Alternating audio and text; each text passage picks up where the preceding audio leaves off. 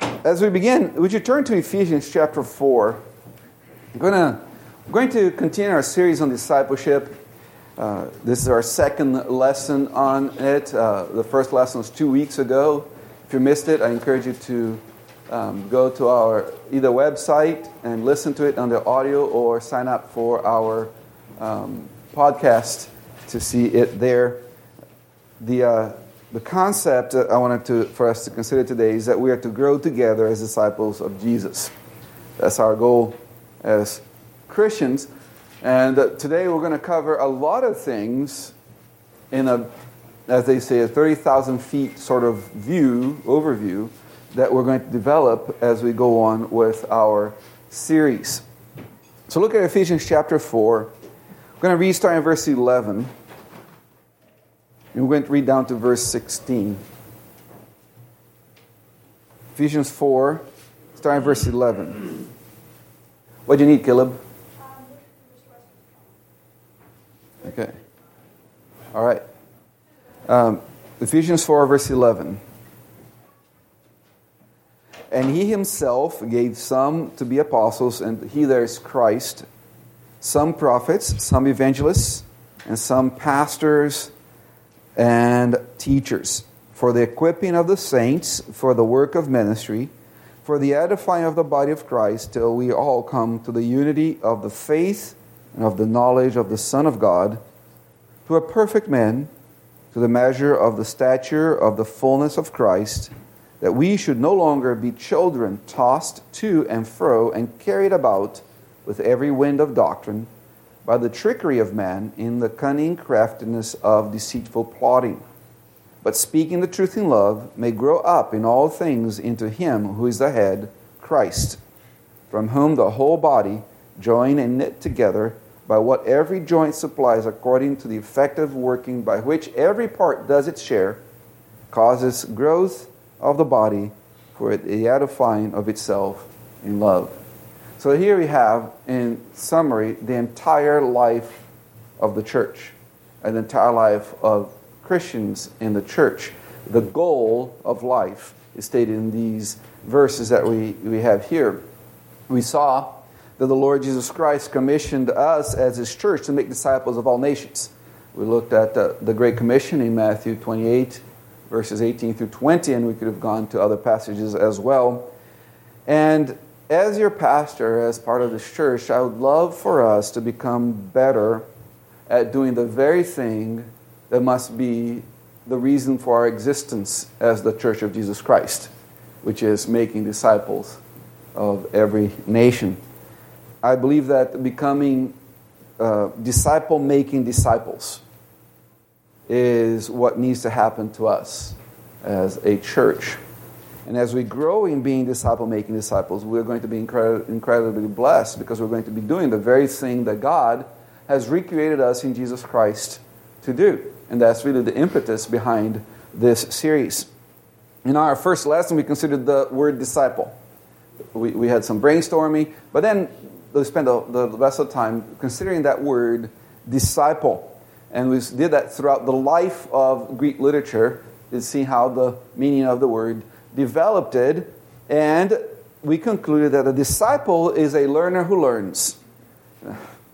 A learner who learns from a master, both by what the master teaches and by what the master does. That's really what the word disciple means in general. I want to start today with a question that we considered last week, but we wanted to look in more detail, not in 2 weeks ago. What is discipleship? And I'm going to provide 4 different definitions, from the broadest to the narrowest, so that we can start thinking about what discipleship means. And discipleship, as we're going to see here, means something very specific. First one, somebody has suggested that discipleship is doing life together as people who have been redeemed by Jesus and are following Him every moment of their lives.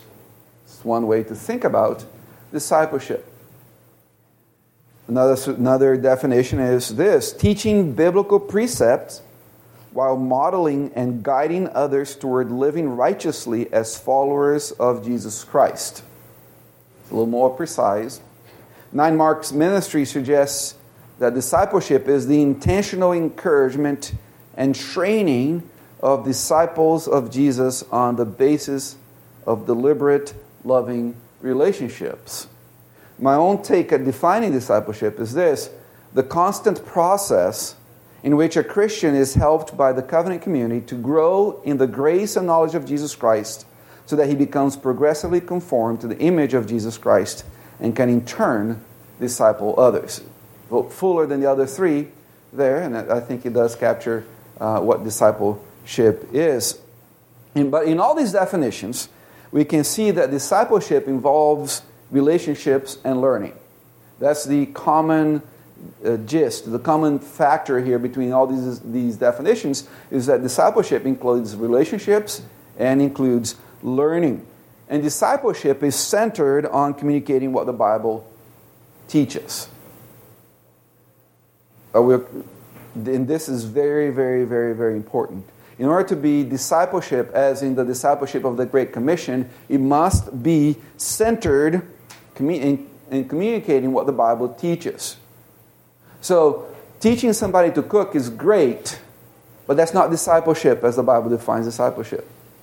Right? Teaching somebody to shoot, more and more necessary, but it's not, there we go. I knew I could get an amen from Tim here. But it's not discipleship as the Bible defines discipleship, because it is communicating what the Bible teaches.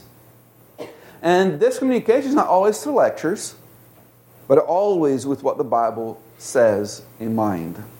You cannot disciple someone biblically apart from what the Bible teaches, the content, the Scriptures. If you can keep a marker there in Ephesians 4, look at Psalm 78 for a second.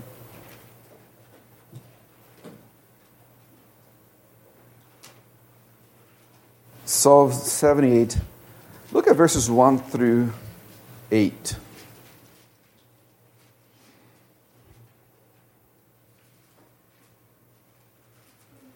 Verses 1 through 8. It says, a contemplation of Asaph. Okay, as I read it, and it's really long, I wanted you to try to count how many generations are involved in what we're reading here, in the passing of truth from one generation to another, okay? A contemplation of Asaph, give ear of my people to my law, incline your ears to the words of my mouth. I will open my mouth in a parable. I will utter dark sayings of old. And dark sayings of old means just complicated sayings of old, not dark as in the art of the dark magic in Harry Potter or anything like that. Verse 3, which we have heard and known, and our fathers have told us. We will not hide them from their children, telling to the congregation, to the generation to come, the praises of the Lord, and His strength and His wonderful works that He has done. For He established a testimony in Jacob, and appointed a law in Israel, which He commanded our fathers that they should make them known them to their children, that the generation to come might know them, the children who would be born, that they may arise and declare them to their children, that they may set their hope in God, and not forget the works of God, but keep His commandments, and may not be like their fathers, a stubborn and rebellious generation, a generation that did not set its heart aright, and whose spirit was not faithful to God. So, how many generations are involved there? So, you have 3, you have 6. What else? 4, 5. Now people are just counting. All right. So, we have the fathers. To us, that's as far as the perspective of the psalm, to the generation to come, to their children. And what they're doing is that they're passing on the wonderful works of God that God has done so that they can set their hope in God. So fathers, us, generation to come, their children. So there's just in this, here we have 4 different generations. And the psalm says that if the one generation doesn't do the job of passing on to the next generation, it's just the truth ends, at least for that particular group of people. And we see that so truthfully in Judges 2 verse 10, probably one of the saddest verse in the whole of the Bible, where it says that because the previous generation did not tell them about the works of God, that generation did not know God. And that's the basis for the rest of the book of Judges, describing a generation that did not know God. Only one generation removed from the wanderings in the desert. Just one generation removed from the generation that saw the pillar of fire, the pillar of smoke during the day and the fire at night leading them in the wilderness. So this idea of passing on is intrinsic to discipleship. Look at this other passage. No, it's too late. I'll read the passage, and you figure out how many people. In the context of training pastors, 2 Timothy 2, verses 1 and 2, Paul is talking to Timothy. This is the last letter. Some scholars think that is within weeks of his beheading that Paul wrote this letter. So the end is very near. He knows that he's about to die. He calls Timothy to be willing to die. And in preparation for that, said, train other people so that the message doesn't die with us. And he says there in 2 Timothy 2, 1 and 2, you therefore, my son, be strong in the grace that is in Christ Jesus, and the things that you have heard from me, among many witnesses, commit these to faithful men who will be able to teach others also. So you have Paul receiving it from Christ, passing on to Timothy, who is going to pass on to other faithful men, who in turn are going to pass on to others as well. So you can see that is part of discipling people, is passing on the truths of God from one generation to another, from one person to another. It's important that the 2 Timothy passage is not generationally, it's just from one person to the next. Could be taken generationally, but it's not necessarily generationally like in Psalm 78. And Paul summarizes that in Colossians 3:16 when he says, let the word of Christ dwell in you richly in all wisdom. It says the word of God dwell in you richly. The word of Christ, which is the Bible. And then the two ing words describe how that word dwells in you richly.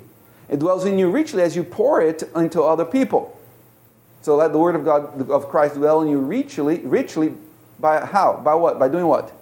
By admonishing, by teaching and admonishing one another in psalms and hymns and spiritual songs, singing with grace in your hearts to the Lord. So you can see that discipleship involves relationship and learning, and that learning is always based on the Word of God. Any questions or comments before we continue? All right.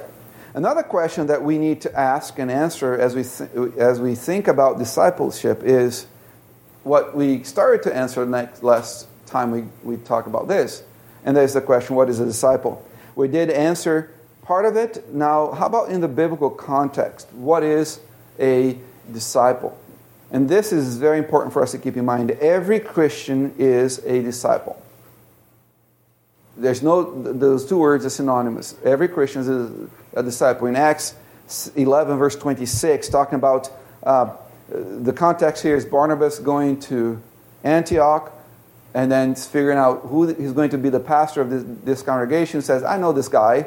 And he goes to Tarsus to get Paul and bring Paul back to pastor alongside Barnabas in the church there in Antioch. And that's what this verse says. And when he had found him, he brought him to Antioch.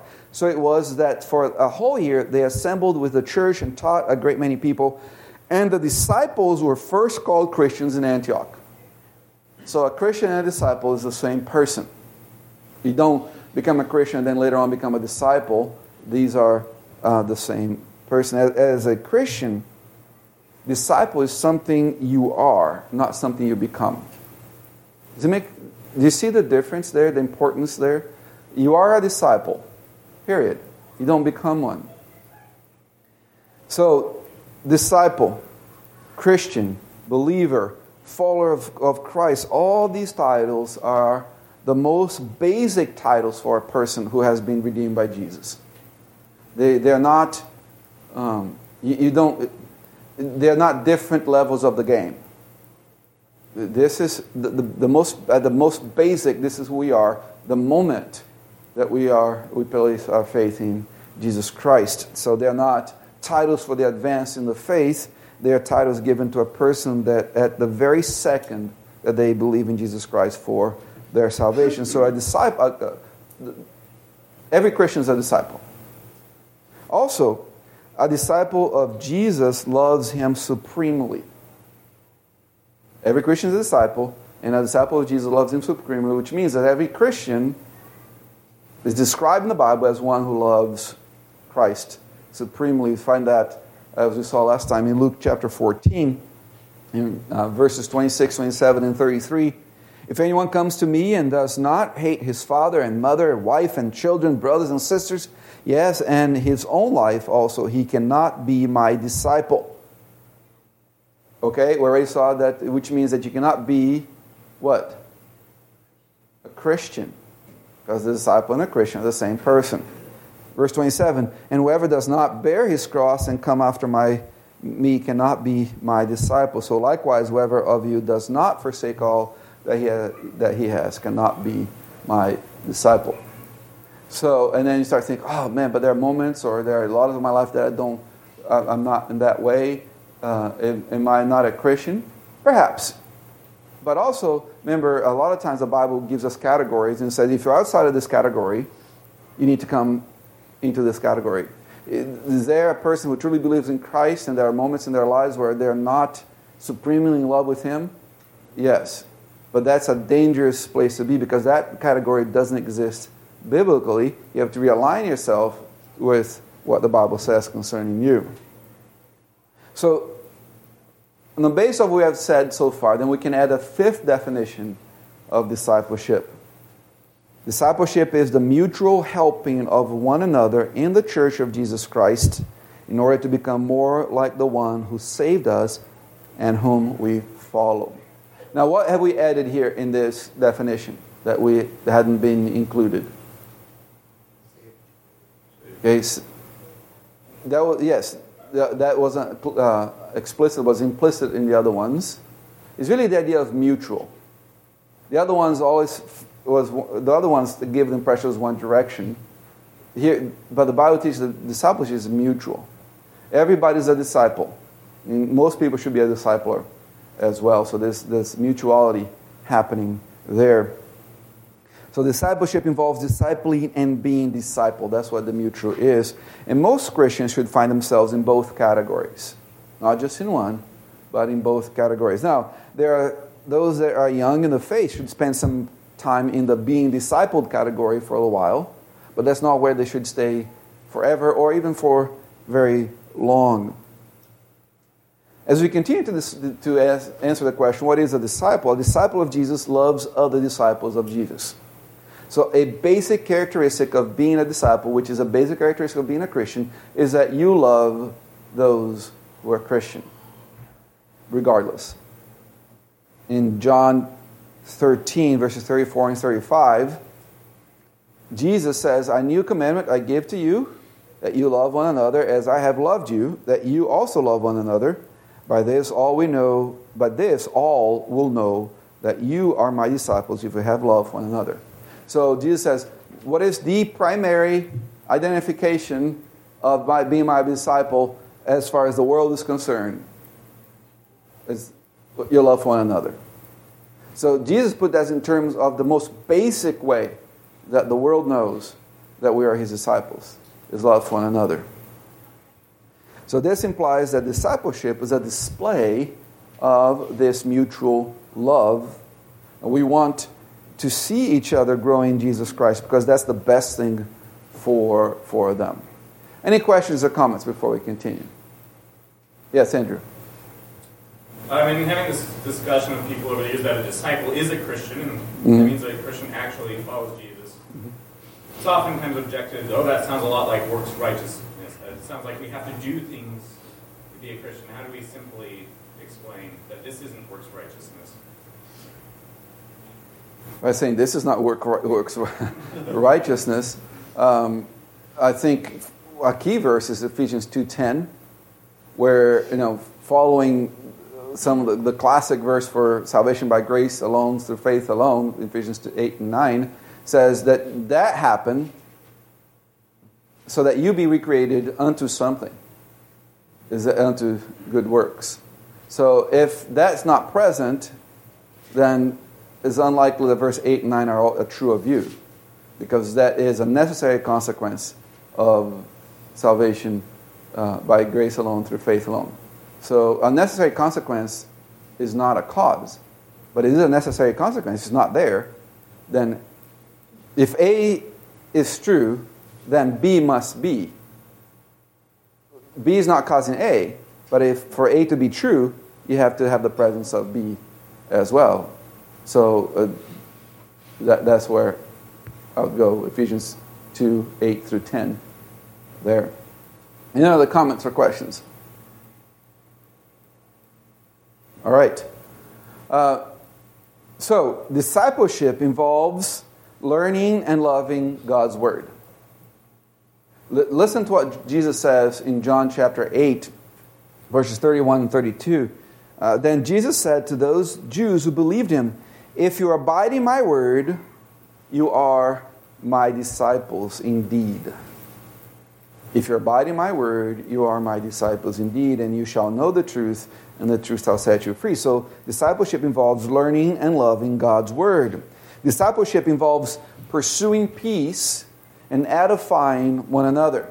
Romans 14:19 says, "Therefore let us pursue the things which make for peace, and the things by which one may edify another." And if you look at the context of Romans 14, is the context of relationship between Christians. Discipleship involves bearing with one another.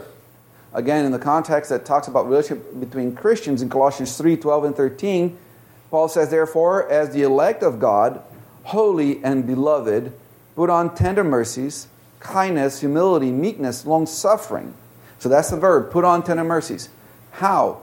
By bearing with one another and forgiving one another if anyone has a complaint against another, even as Christ forgave you, so you also must do. Discipleship involves encouraging holy living.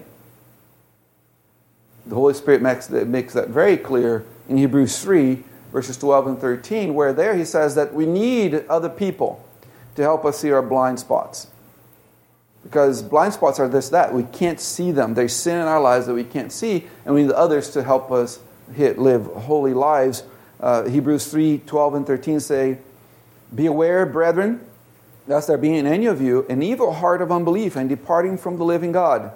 But exhort one another daily while it's called today, lest any of you be hardened through the deceitfulness of sin." Discipleship involves lighting a fire for love and good works in our hearts. So helping each other have this fire in their hearts for good works and for love. That's why Hebrews 10:24 says, "Let us consider one another in order to stir up love and good works." Let's think of one another.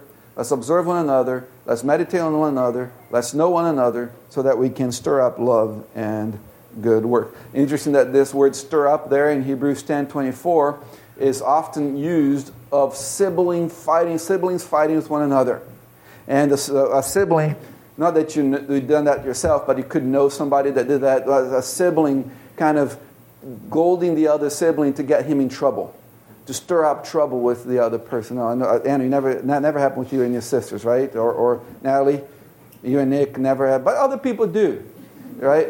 And that's the idea, to kind of be in each other's business to the point they stir them up, but not to get in trouble, but to love and good works. So this is what discipleship involves. Any questions about these 5 things that are on this slide as far as what discipleship involves?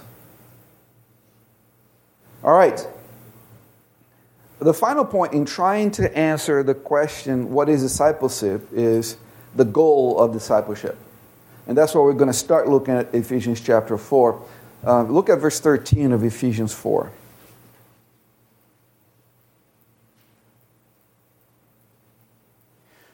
So whatever is happening in verses 11 and 12 is happening till, in verse 13, we all come to the unity of the faith and of the knowledge of the Son of God, to a perfect man, to the measure of the stature of the fullness of Christ.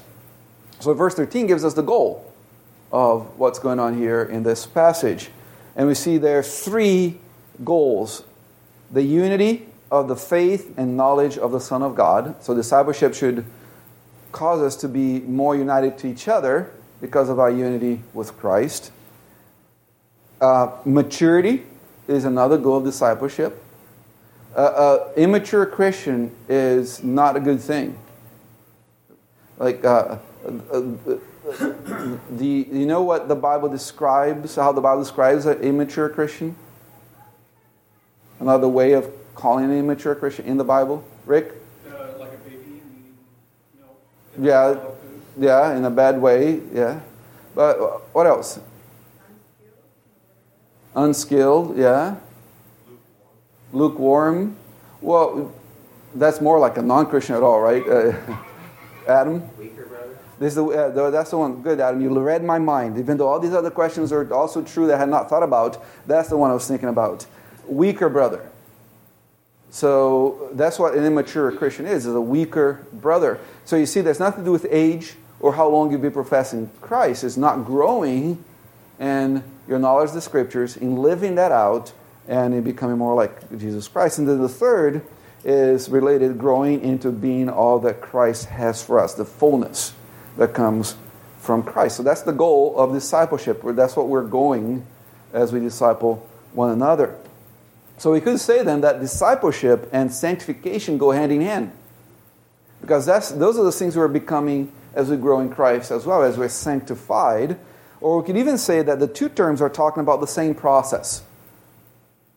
Growing, as 2 Corinthians 3:18 tells us, being transformed from glory to glory in the image of Jesus Christ. Any questions or comments before we continue? All right, so let's ask then ourselves, why should a church and its members practice discipleship? In other words, why is it necessary? I'll entertain some answers on that. Sonia? Yeah, but that's not really exciting. That's true. Yes, that's my first reason, yeah. What else? Tilly? The testimony to the world. Testimony to the world, all right. What else? Rick? It was Christ's example. Christ's example, all right. Andrew? Where God's church is appointed means for building up new and other believers. Okay, so that's what the church is here for, the main means to accomplish that. Jonas? So we can grow in Christ, yes. Renee? Because that's one of the primary ways we can love each other. Okay, primary way that we can love each other. Levi? Because if we don't, the church ceases to exist. Yes. All right, so on my paper here, the first one is because God says so, but it's not exciting, so it should be a primary motivation, but we don't get super excited about that. That doesn't bring that satisfaction that it should bring. So that's why I wanted to think of others. That's the primary reason why we should do stuff, is because God tells us to. Right? That should be the primary motivation, sometimes the only motivation we need to do that. This past week I was asking myself, as I was thinking about these things for today, why work so hard to grow in Christ in this life when we will completely be glorified at the coming of the Lord Jesus Christ? Why work so hard now if it's going to happen anyway in the coming? Why bother? Why is the regular season important? Sorry, Heather, it's just a sports thing. Why is that so we focus on the now when Jesus comes back, and as the Bible says, in twinkling of an eye, we're going to become fully like Jesus, morally like Jesus. Have you ever thought about that? Because, I'm telling you, following Christ is hard. Doing the things that God wants us to do is not easy. And if everyone tells you that the description of their lives is the song Blessed Assurance, I don't know. I would have my doubts in that affirmation. So why go through this? Well, the answer is that the discipling process is a means by which we arrive at the day in which we'll be glorified. The way that we get from here to then is through this growing in Jesus Christ. That's what gets us to the end. That's what God uses to persevere, to cause us to persevere to the end. Because discipleship is a means that God uses to preserve us till the return of Jesus Christ. The Holy Spirit says exactly that in Hebrews chapter 10. You start in verse 23, he says, "Let us hold fast the confession of our hope without wavering, for he who promised is faithful. And let us consider one another in order to stir up love and good works, not forsaking the assembly of ourselves together, as it is the manner of some, but exhorting one another." And look at this. "And so much the more as you see the day approaching." And then if you go to Hebrews 10 and follow there, verse 26 and following, he describes what happens to those who are not following these "let us." And they fall away from Christ. Those that are not being sanctified, those that are not involved in this process, fall away to Christ. This very process is what God has appointed to get us to the end by His grace and His sovereignty. So the stakes are very high when it comes to discipleship. I hope we get that the stakes are very high when we're talking about discipleship. Any questions or comments before we continue? Doug, really loud because I hear he's gone. He's going. Paul in Ephesians 4 goes on and says that you must no longer walk with the Gentiles doing the futility of their minds. Sin isn't good for us. Yeah. God loves us, and so discipleship is God's way of loving. Correct. Breaking the chains of the ways of the Gentiles, which are not what we were made for. We were made to glorify God and worship God. And outside of those things, we're not who God made us to be. And I get that twisted around sometimes in my life. We all do. That sin's kind of fun, it's kind of time-saving, it's good, Gentiles are fear. But God loves us so much, He sanctifies us. Correct. Yes. Yeah. And the means for that is each other. It's not just let go and let God. It's not just looking for some sort of zapping experience.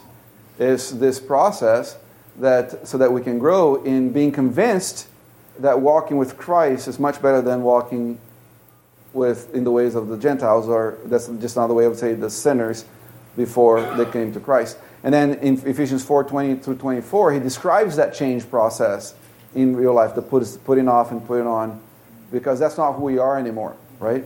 We are growing to be more like who we have been declared to be.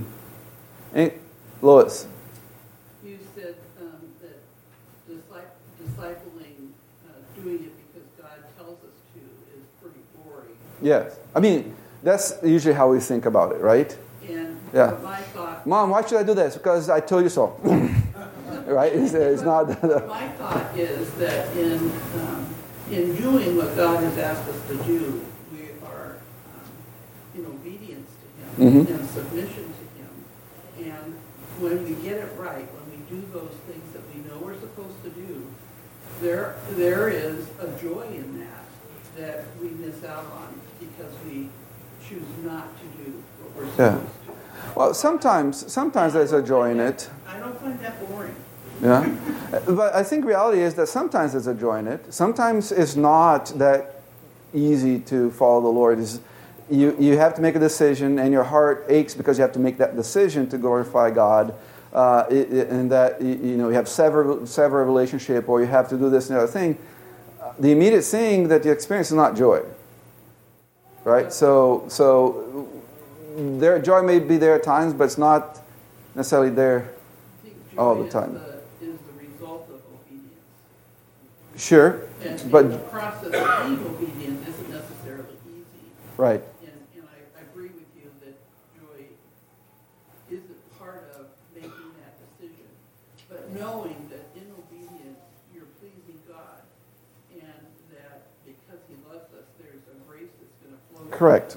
Yes. I just don't want to be selling something that's not the accurate experience, right? Because if your measure for obedience is joy, you may not have the right measure. right? Because Jesus was not super joyful at Gethsemane when he committed to actually obey what the Father had put before him, right? So that if it's about joy, we're going to set that aside. Okay, go ahead. Is discipleship also a means to prepare us for the work that we're going to do in heaven? Or, in the next life? I don't think so. So when they talk about the master that gave so much money and he invested it. Yeah. So heaven or eternal life is not going to be playing harps in in cloudy pillows.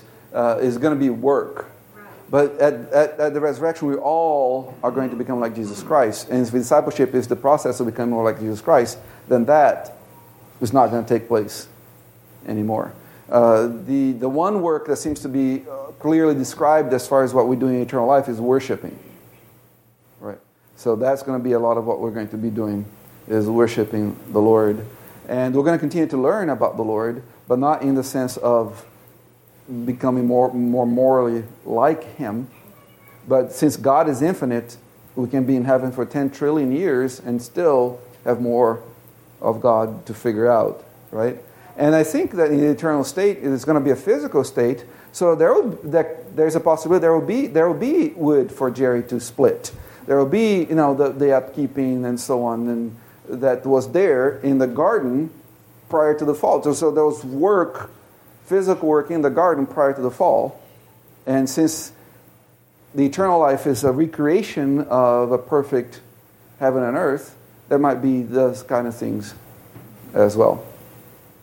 Anything else, but not about heaven and earth? Katie? In your last slide, I think it said the process of unity, process of discipleship is unity. Yeah, the goal. The goal, yeah. It's unity in the faith. Yes. Is that defined as like our reformed faith, or is there a different definition? So it's unity in the faith. So it's not like a subjective, well, I believe in Jesus, but the content of doctrine, right? So the more we're disciple like Jesus Christ, the more we're going to be united in what the Bible teaches that is true. Because I'm a Presbyterian, I believe that means movement towards that, right? I may be wrong. I don't believe I am, because then if I believe I was wrong and still hold to that, then I'll be crazy. But there's a possibility, right? Because sin still taints my mind. But I think that's what it means, becoming more and more of a same mind. Yes? So my second question to that is then, if you have the motivation to be discipling and talking about the differences in our belief systems, but then it doesn't lead to a peaceful atmosphere, which is the next point, I think, was So one was unity in the faith. Two was maturity. maturity. Was something about peace. I'm just trying Growing into being all that Christ has for us. So the fullness of Christ. to part of it. Yeah.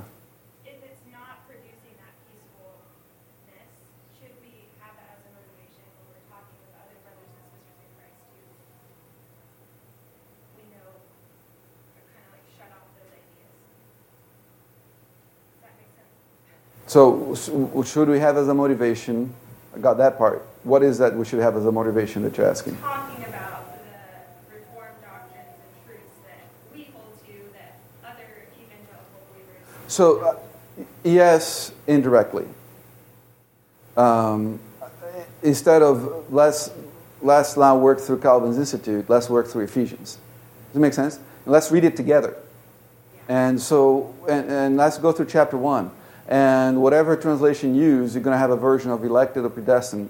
But what does that mean? That's just, I think that... But don't pull out your confession of faith. I wouldn't if there's a, yeah. And you don't have to pull out the confession. That's the beauty of memorizing things.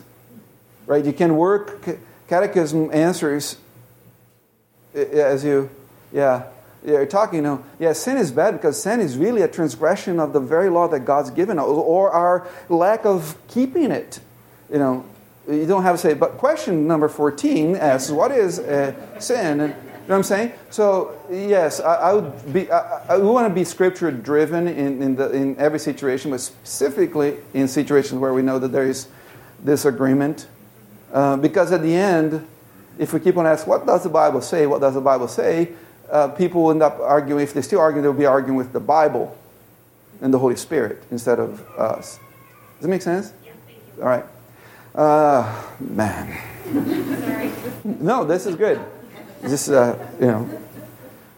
So I'm not saying a man on you. I'm saying man at my notes. We're on page 8 of 14. So I don't think we're going to finish this particular session today. But let me ask you this question. How? How should we disciple one another? Remember, I told you we're considering almost everything that we're going to consider in the whole series from a 30,000 feet perspective, and then we're going to develop now. So I think it's appropriate for us, even off the second lesson, asking how should we disciple one another? Discipleship only happens where people want to be discipled. That's the Jay Adams, in talking about biblical counseling, had a corny joke, but pretty much every teacher on biblical counseling repeats it because Jay Adams has said it. And the joke is, how many biblical counselors, does it take to replace that light bulb? And the answer is just one, but the light bulb needs to be willing to be replaced. Thanks. So discipleship only happens where people want to be discipled. We often think, as we're going through this, right, I bet a natural tendency is to think, how can I disciple somebody? So we often think of how we could disciple others, but we are less likely to think of what we need to be discipled in. And since the discipleship is a mutual thing, we should also be both thinking of how we can disciple and how we can be discipled as well. Every last one needs to be discipled. So when we answer the question, how should we disciple another? We need to also be asking ourselves, where do I need to be discipled? How can I be discipled? And so on. So we're going to stop here since we have 20 seconds left. And we'll pick up here next week, Lord willing, with the question, how should we disciple one another? Keep in mind that also means that we are seeking to be discipled ourselves. Any last questions or comments before we close? All right, so let's pray. Father in heaven, thank you that you are a God who has not left us alone, and that you sovereignly preserve us to the end. And you use as means of that preservation each other.